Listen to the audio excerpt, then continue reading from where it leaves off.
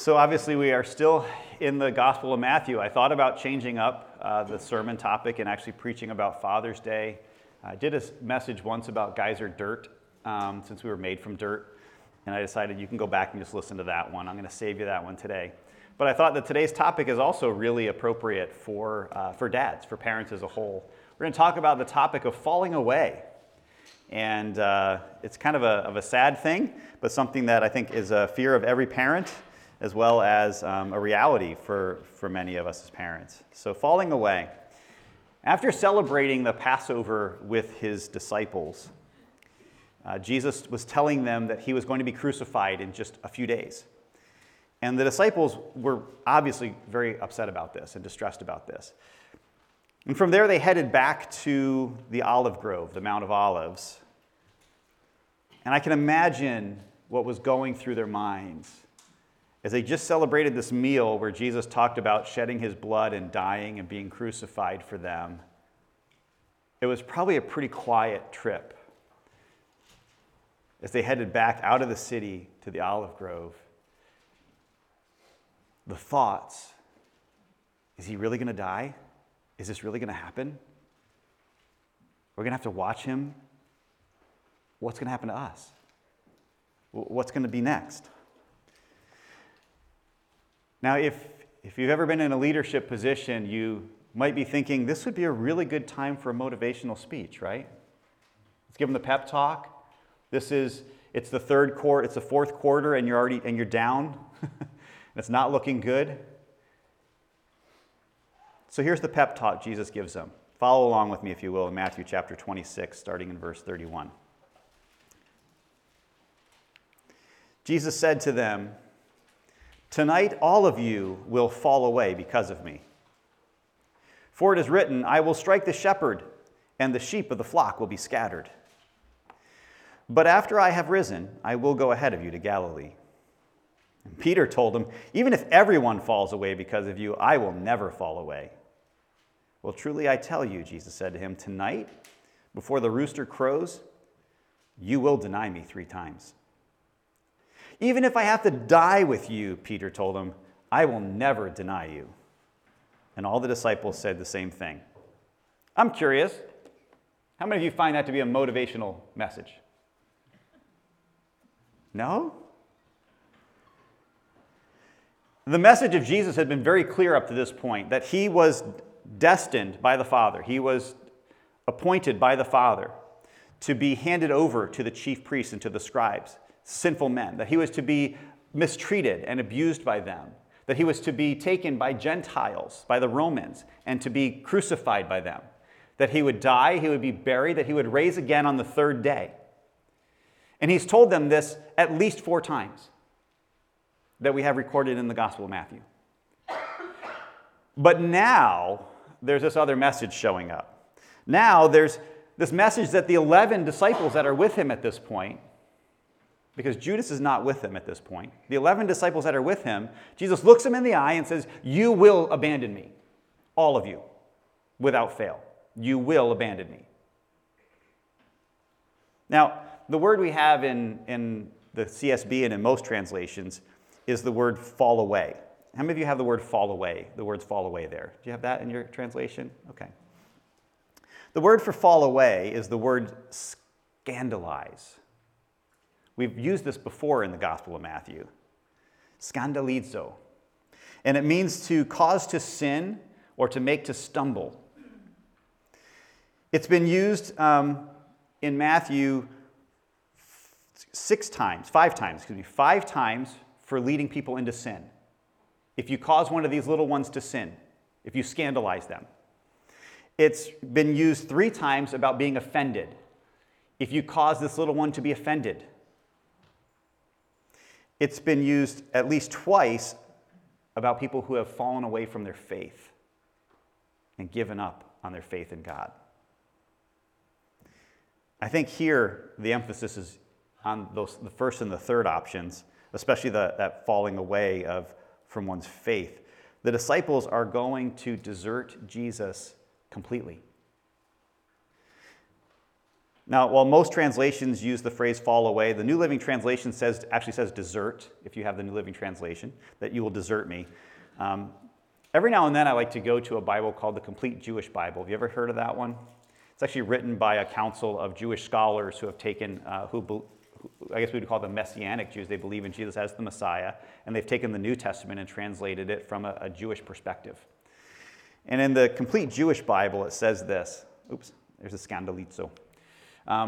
Yeshua then said to them, "Tonight you will all lose faith in me. As the Tanakh says, I will strike the shepherd dead, and the sheep of the flock will be scattered. You will all lose faith in me, or abandon me." In this case, the disciples are about to lose faith in Jesus, to abandon him completely. Now, Peter's response is almost predictable, isn't it? I mean, Peter's that guy, who's like act and then think. It's ready, fire, aim, kind of thing. That's a Peter thing. Peter's response is pretty predictable. He's going to utterly deny it. Absolutely no way. But there is an arrogance in Peter that really needs to be worked out. A big-time arrogance. Peter is still acting as if he is in control of the situation. And he's not willing to submit to the will of the Father. And it's a major theme of this section. The arrogance shows up in two ways. First of all, Peter calls Jesus a liar. Think about it. Jesus looks Peter in the eye and says, and all the disciples says, "You will all fall away." And Peter says, "No, I won't." He's basically saying, "Now, Jesus, you're lying. You don't know what you're talking about." Could you imagine the audacity of looking the Son of God in the eyes and going, "Yeah, you don't know what you're talking about. We got this. It's not as bad as you think, Jesus." When we reject what God says, we make God out to be a liar, and the truth is not in us. And then, as if that's not enough arrogance, Peter compares himself to the other disciples.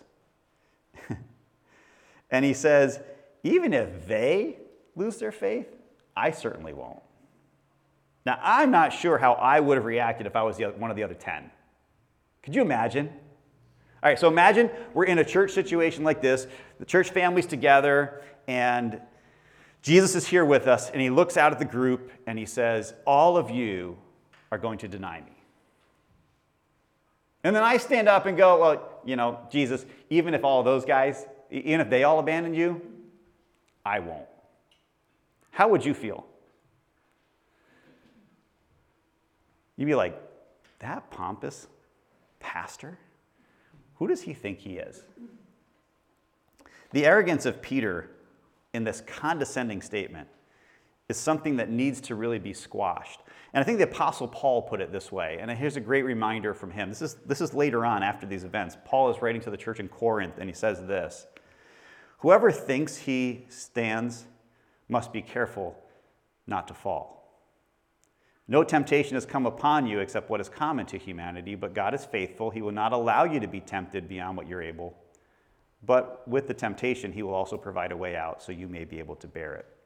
Whoever thinks he stands must be careful not to fall." Peter thinks he stands, and he's not going to be careful. He's not going to rely upon God's Spirit. He's going to rely upon his strength, and he's going to fall. And while Peter might have seen himself as being above the other disciples, the only thing that Jesus sees above in Peter's life is the amount of failure he's going to have in the days to come. Because not only are all of the disciples going to desert Jesus, Peter's going to deny him 3 times. You're not greater than them, Peter, but your failure is going to be even greater than theirs because you refuse to stand in the will of God and understand God's will and you're standing in your own. He says, "Mark my words, you will deny me 3 times before the night is over." And of course, Peter denies it, and the others deny it. I mean, think about it. How could you possibly spend years of your life with Jesus and turn your back on him? Right? Could you imagine that? How could you possibly spend years of your life traveling around, living with Jesus, eating meals with Jesus, watching the miracles, listening to him teach? How could you possibly be around that for years and then somehow just turn away from it all?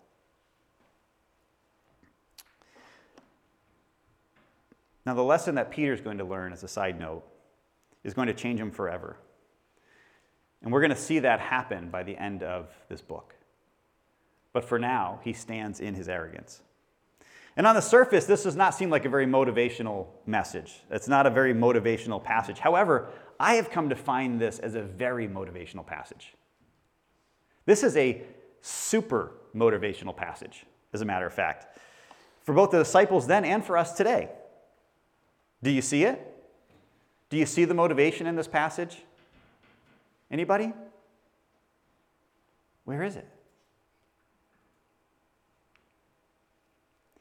Jesus says, "But after I have risen, I will go ahead of you to Galilee." Though Jesus assured his disciples that his disciples would all lose faith in him, he also assured his disciples that he would rise from the dead, and then he would see them again in Galilee. After his resurrection, he will go before them to Galilee and meet them there. Now, Galilee is the place where Jesus started his earthly ministry. In chapter 4 of Matthew, we read about that. The disciples were told that they would get to see Jesus again after his resurrection. I think one of the reasons Jesus told this to his disciples is because he knew that they would deny him, and he wanted them to know that he still looked forward to seeing them after the resurrection, in spite of their desertion. See, it's possible that we could turn our back so far on God that we believe that God would not want to even have a relationship with us, that God would not want to be with us, that God would not want to embrace us once again. We probably believe the story of the prodigal son, but we really don't think it would apply to us. And we might believe the lie that we've done something so great that God would never want to accept us back. And Jesus looks at his disciples and he says, "Listen, you all will desert me. But after I rise from the dead, I will go ahead of you to Galilee and I will meet you there." In other words, I look forward to seeing you again, even though I know what you're about to do. There is a place for you at the end of this still. I think that's so important for their restoration, and it's such an important message for us today too. It doesn't matter how far we've run from God. There's always a way back. But we're also talking about the sovereignty of God in this passage. It's a big phrase we use in churches, isn't it? Sovereignty. You have to say it in a different voice. The sovereignty of God. Right? That God is in control of all things. And I think that's also part of this message of hope and motivation. It's about God being in control no matter what. No matter what sinful men do to Jesus, he will rise and he will see them again. No matter what the disciples do, even if they desert him, he will rise and he looked forward to seeing them again. Nothing they could do could squash the work of God. Jesus was confident that God had all things under control and that nothing can change the plans of the Father. And I think that there are times in our lives where our world seems a bit shaken and we're wondering, is God still in control? I imagine every family who's ever been a part of a school shooting has asked themselves that very question. And anybody who's lost anybody in a tragedy has asked that question. Perhaps a verse we should keep tucked in our mind at all times is that you can make many plans, but it is the Lord's purpose that will prevail. God's work will be done. His work will be accomplished. Jesus said, "All of you will fall away." Now that's a prediction, and it's a statement of fact. He went into confidently saying, "Listen, you will do this. I know this. And the reason I know this is because God said it would happen." Matter of fact, God knew it would happen 500 years beforehand. He talked about it through this prophet Zechariah in Zechariah 13, especially in verse 7. That's where this quote comes from, with this, "Well, kill the shepherd and the sheep will be scattered." About over 500 years previously, Zechariah made a prophecy that Jesus is now referring back to, that he would be killed and that they would desert him. That's how much God knows of what's going on. Before these men were even born, God knew what would happen. And even though the disciples thought they would not deny Jesus, God already knew that they would. And this can lead to a lot of rabbit holes, can't it? This is a fun theological rabbit hole. So, did God make the disciples fall away? Did God just know that the disciples would fall away and therefore he just worked around their will? Free will versus God doing all the work. It's like, you could debate that for thousands of years. And people have.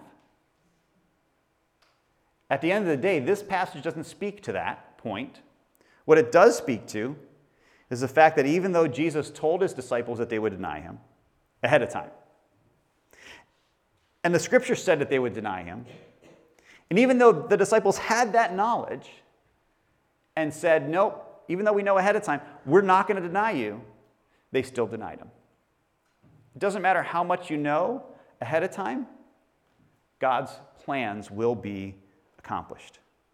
You and I are not powerful enough to thwart God's plans. And I find comfort in knowing that. Nothing I can do can mess up what God wants to do. Now, what I do might make it a lot harder for me. Think of Jonah. But nothing that God wants to do can be thwarted by anything that I do. So that conversation that Jesus has after the disciples leave the city, the gray cloud covering over them, that storm cloud, knowing that Jesus is going to die, and then Jesus looks him in the eye and says, listen, you will all fall away. He still ends up motivating them and giving them hope for the future because he said, but after I rise from the dead, like I said that I would, I'll go ahead of you and I'll be there with you. I think there's some great hope in that.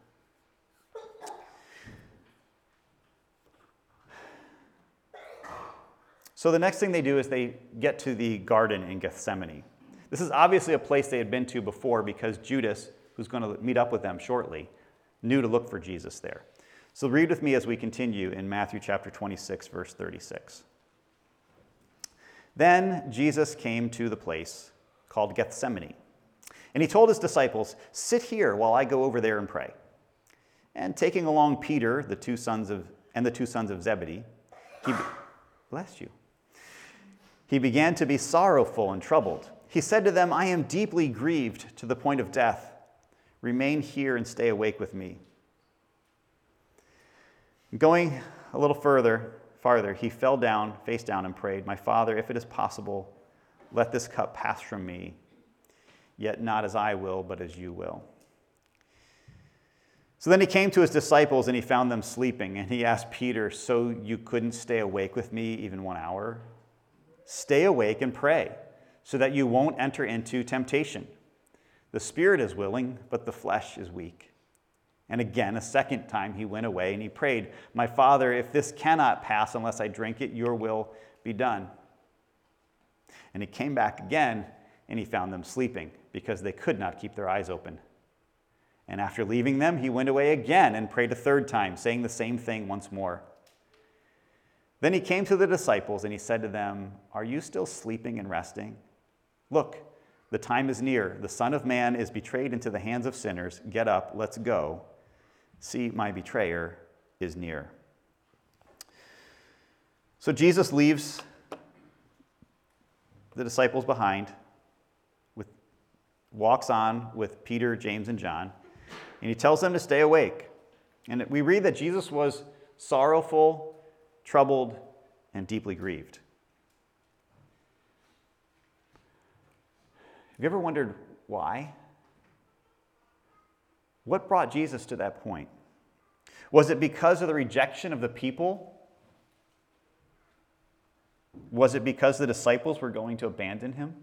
Was it because he was thinking about the pain and suffering that was awaiting him on the cross? I would say probably yes to all of them. Jesus was both grieved and troubled, yet at the end of all of that, he was submissive to the will of the Father. And I think Jesus' prayer is a model for you and for me when we go through tough times, times of extreme sorrow, of extreme pain and grief. Jesus' prayer was this: if it's possible, remove this situation from me. However, I will do what you want. Not my will, but yours be done. Regardless of what we're going through, it is okay to ask God to remove the pain from our lives. But we should also be willing to submit to the fact that that may not be God's will. Are we willing to surrender to him and accept what he brings our way? We certainly can make our requests known to God. As a matter of fact, we're commanded to. We're told to. Philippians 4:6 says, don't worry about anything, but in everything, through prayer and petition with thanksgiving, present your requests to God. However, we're not to be so bold and arrogant as Peter as to tell God what he needs to do. This type of prayer is not healthy. Instead, it's okay to pour out our heart to our Father, but in the end, he is not subject to our whims. We must become subject to his will. Are we willing to accept from our Father what he brings our way, even if it is not what we desire, even if it's painful or hard for us? Not my will, but yours. We often joke, I often joke about having two prayers for people: my selfish prayer and my spiritual prayer. So, my selfish prayer is, my spiritual prayer is that God would take each of you. Some of you are military, you're going to be moving a lot, moving around. We're going to say goodbye to the Hodges today. It's their last official Sunday as a whole family here. And it's my spiritual prayer that God would take you and plant you and use you for his kingdom wherever he takes you. It's my selfish prayer that he'd keep you here, right? Not my will, but God's will be done. It's okay to have the selfish prayer and to pray that God would do things that would benefit you and your family and what you believe would benefit his kingdom. But at the end of the day, we have to be willing to accept the fact that he is the one that's in control, and we need to be submissive to whatever he wants. So have your selfish prayer, but make sure you also have your spiritual prayer. Not my will, God, but yours be done. So Jesus prayed, and one of the topics of his prayer was about this cup. Father, if it's possible, let this cup be removed from me. It's kind of a weird thing to pray for, isn't it? Let this cup. Any idea what that's referring to? It's not a phrase we use a lot, but it's actually a phrase that shows up in the scriptures quite a bit. Quite a bit. It's sometimes referred to as a cup of suffering. It's often referred to as the cup of wrath, of God's wrath being poured out. The disciples, we see this earlier actually in the Gospel of Matthew. There's a passage where, I love the way it was phrased. Let's see, it was the mother of Zebedee's sons came to Jesus to make a request. It's such a weird phrase, and I just love it. The mother of Zebedee's sons came to Jesus and said, Jesus, can you grant that my sons will sit on your left and on your right? This is Matthew chapter 20. And Jesus answered, Matthew 20, verse 22, you do not know what you're asking. Are you able to drink the cup that I am about to drink? We are able, they said to him. Well, he said to them, well, you will indeed drink my cup, but to sit at my right and my left is not mine to give. Instead, it is for those who have been prepared, who it has been prepared for by my Father. The two disciples that Jesus is talking about are James and John, the sons of Zebedee. And if you remember, again, it was Zebedee's mom that came to him. Jesus, when he went to pray, he took with him three people. James and John, the two who are going to drink the cup that Jesus is going to drink. And Peter, who said he would never deny Jesus. There's a reason those three are there. There's definitely a reason those three are there. So what exactly is this cup? Some references, they'll be online on the sermon notes online, from Psalms and Isaiah and Jeremiah.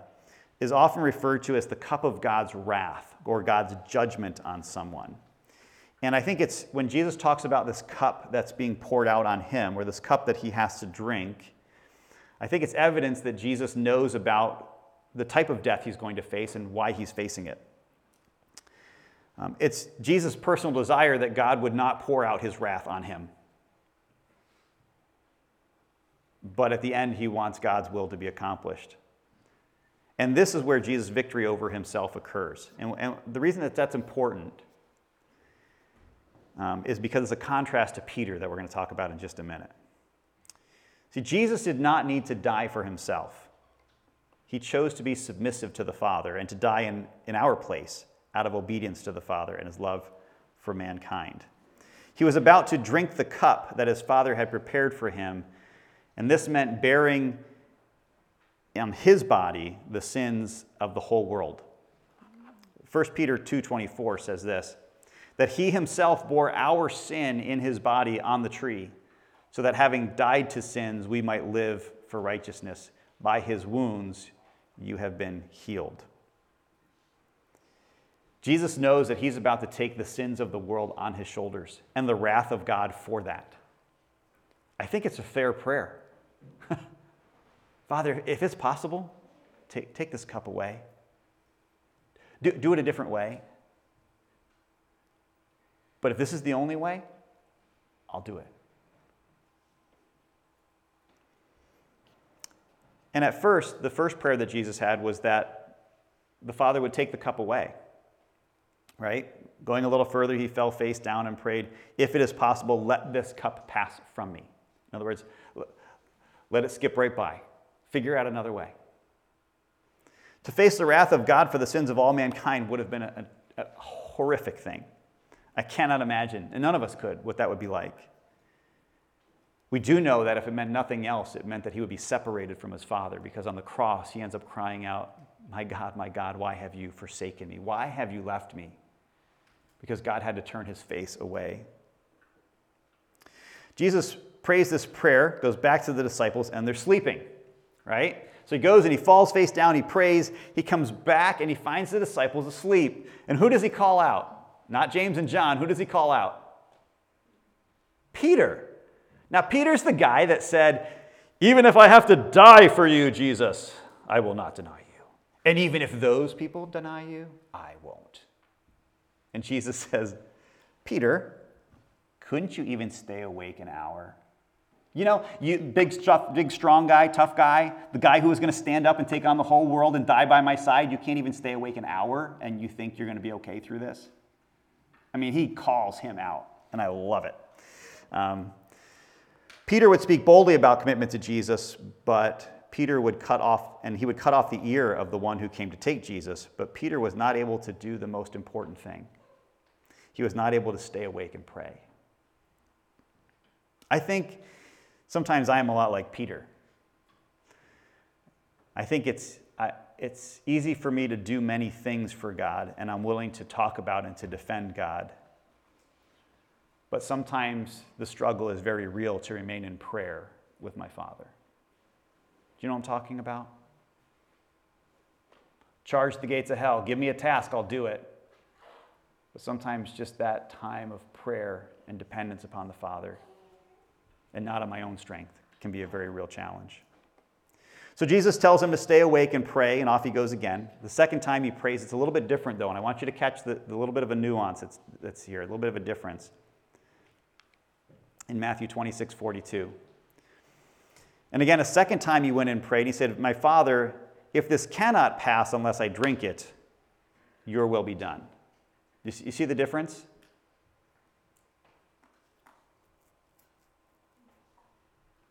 If it cannot pass unless I drink it. If what cannot pass? If God's wrath upon mankind cannot pass unless Christ takes it upon himself, so then I will take it. Bring it on. If it cannot pass unless I drink this cup. If there's no way to appease God's wrath for what we deserve, for the punishment that we deserve for rebellion against God, for the sin that we know that we're all guilty of, And Jesus said, if that can't pass, if there's no way to quench the wrath of God, the judgment of God on mankind, without me going to the cross, then I'll do it. Then I'll do it. It appears as though after seeing the disciples couldn't even stay awake for an hour, it almost seems like Jesus' prayer changes from grief to determination.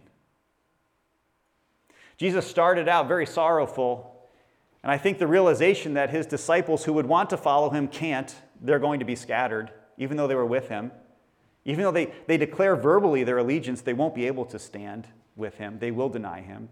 And even though they say that they'll do whatever, they can't even stay awake and pray because their body, their flesh is weak, even though their spirit is willing. I think that created, in my mind, it just demonstrates the resolve then that Jesus has. As he looks at his disciples and realizes if they can't even stay awake, how could they possibly accomplish all that God wants? And isn't that the message of the scriptures all the way through? When the Israelites were given the law of Moses, it wasn't just to show how good they could be, it also pointed out how bad they could be. The purpose of the law, according to Paul in the book of Romans, is to show us our need for a Savior because we can't keep it perfectly. And even with God's law given and God's Son given, we still couldn't get it right. So Jesus looks at his disciples and comes back and says, okay, God, if this is the only way, Father, that your judgment on mankind can be avoided for people, so that these ones that I love cannot face your wrath, I'll do it. I'll do it. We see in this prayer actually 3 different times that he prays that Jesus overcomes his flesh and proves that his spirit is not only willing, but that he is able to do the will of the Father, unlike the disciples. He will drink the cup and see his Father's will accomplished. I think it's interesting that when he got up from prayer the second time, he goes back and he finds the disciples sleeping again. He doesn't even bother waking them up. It's like, all right, I'm going to go back and pray again. And he just leaves them there sleeping and goes back and prays the third time, the same message. Luke, in his account of this, actually tells us one of the reasons the disciples fell asleep. And I think we should keep this in mind because it's easy for us to look at the disciples and be very condescending. Like, well, how could they fall asleep? In Luke 22:45, it says, when he came up from prayer and he came to the disciples, he found them asleep, exhausted from their grief. They were mourning the fact that they were going to lose their rabbi, their mentor, their friend, that they were going to see him suffer. They were mourning what Jesus even said about them, denying him, and being so emphatic about it. How could it be? How could we do this? And their grief and their mourning was so great that it exhausted them.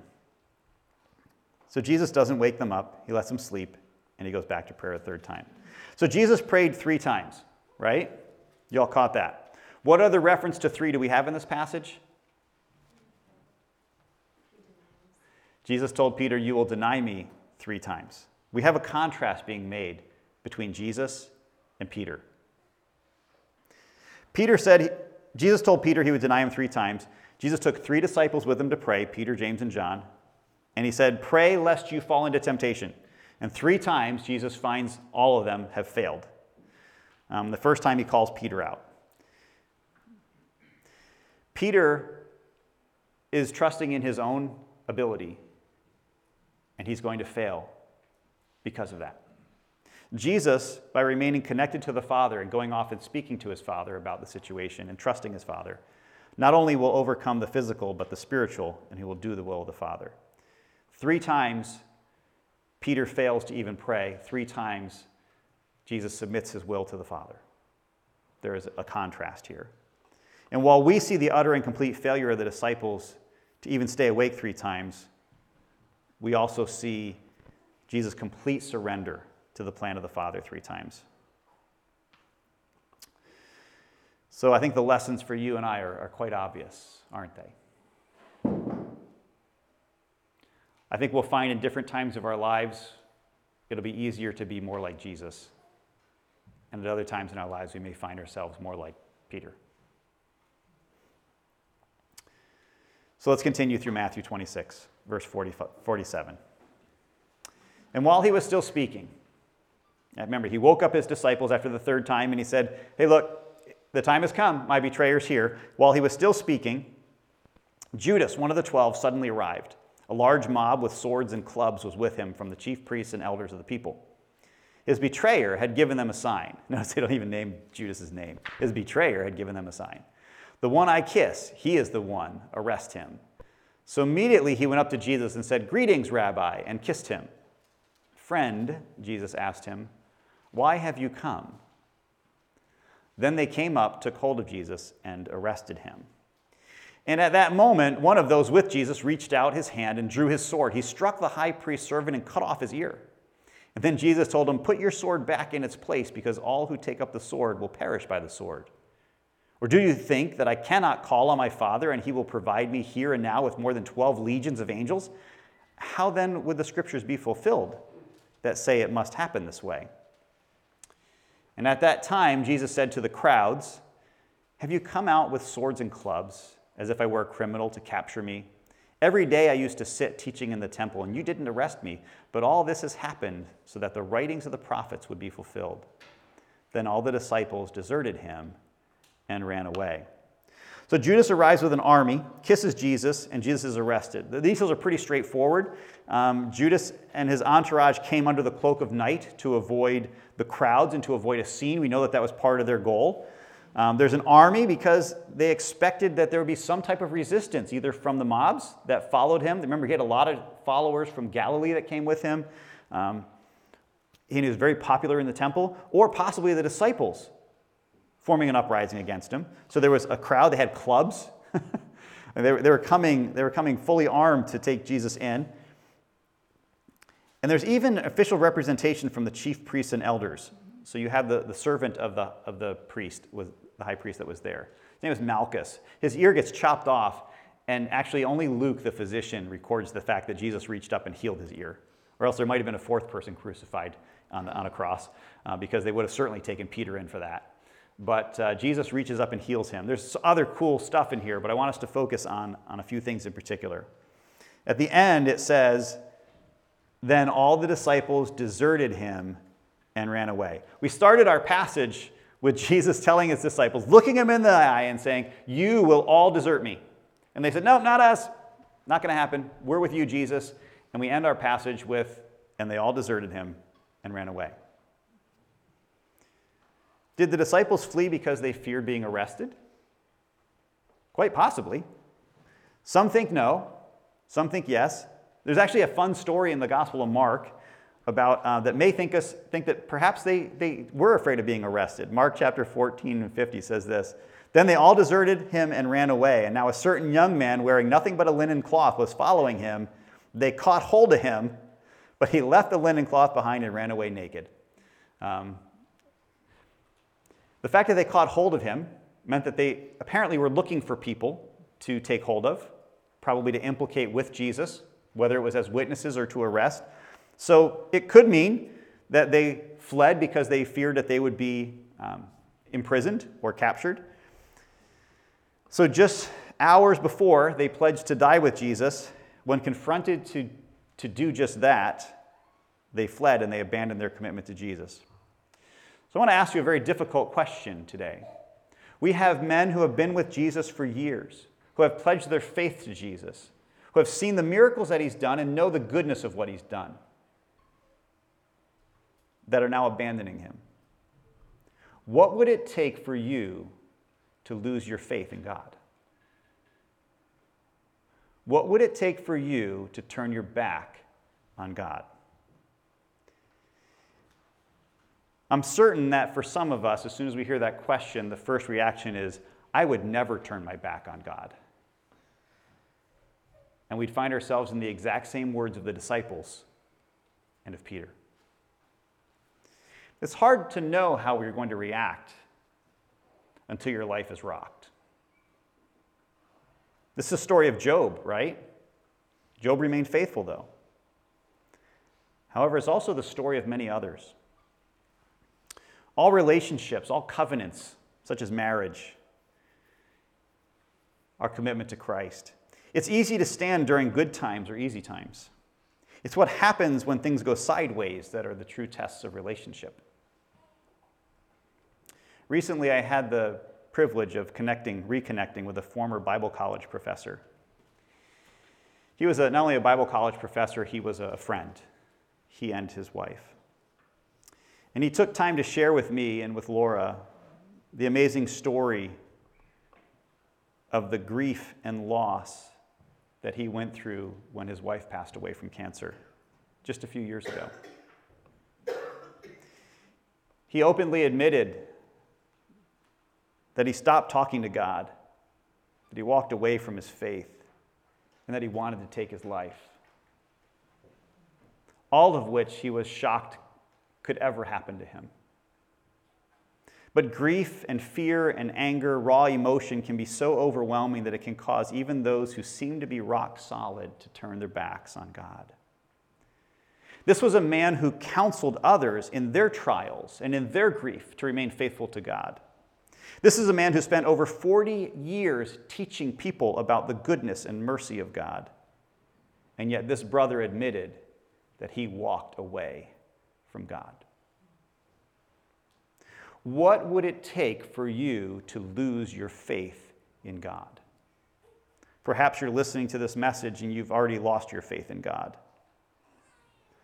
The message of hope that God has for you is that he still wants to meet you ahead in your journey. At any time, he's ready to welcome you back. He told his disciples, these things are going to happen. You'll abandon me, but I will be in Galilee and I will go ahead of you. He is ahead of you, waiting for you to come back. No matter how much you've denied him or how much you've turned away from him, he's glad to welcome you back if you will simply just meet him. James chapter 4, verse 8 says, draw near to God and he will draw near to you. Now, I'm glad to report, and I am so thrilled to be able to share with you that my professor and friend is talking to God once again. And he has embraced the will of God for his life. He's found joy once again. And he's now spending his days telling others of how they can be reconnected with God, even when they've turned their back on God. And I think he would want you to know that that's an experience you can have as well. So as we wrap up this section, we're reminded that even if we'd fall away, that Jesus is waiting for us to come back. And maybe that's the message you needed to hear this morning. And you simply need to stop and to say, you know what, doesn't matter what I've done, I know he's willing to accept me back. I just need to go back to him. But maybe you're going through some tough times and you haven't quite given up on God yet. We're reminded also that though this is a message for us when we fail, the greater message is that because we know we will fail, God's plan of redemption is the most important one of all. God's plan of redemption, Jesus took the cup because he knew that we would fail. And the only way for us not to face God's wrath was for Jesus to do what he did. Jesus said, listen, these things are happening because this is what the fathers wanted from the beginning. Matthew has brought that out many different times. Matthew 26:56 says, but all this happens so that the writings of the prophets would be fulfilled. Well, which prophets? What did they say? There's a lot of them. Not only did they say that the sheep would be scattered, they said the shepherd would be killed, that he'd be rise again, that he'd be exalted.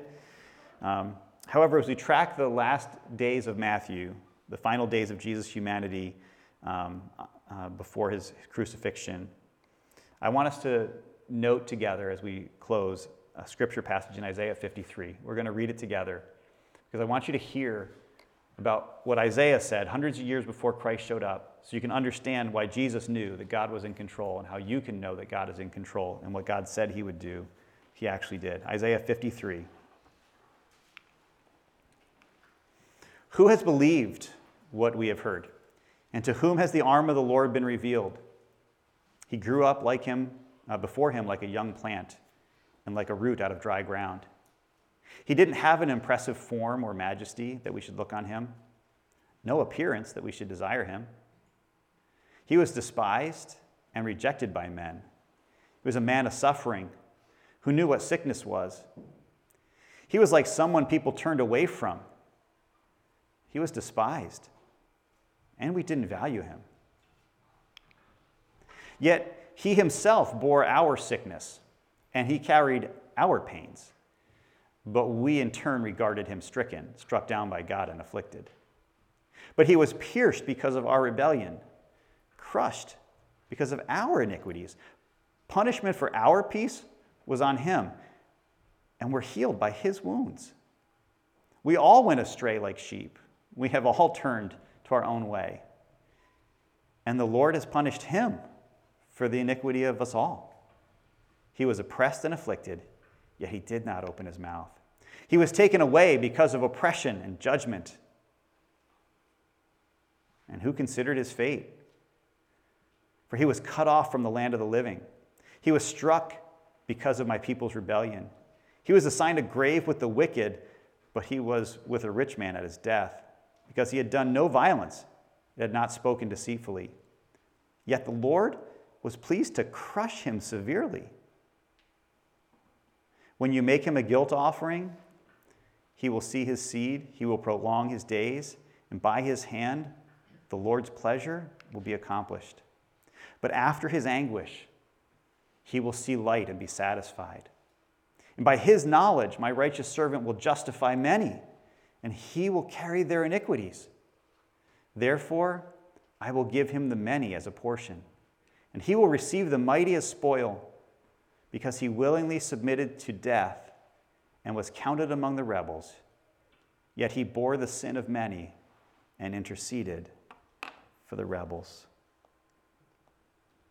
It's my prayer that you know the love of God that sacrificed so much that you could be restored to him. And that once restored, that you would be able to stand firm in your faith by the power of his Spirit.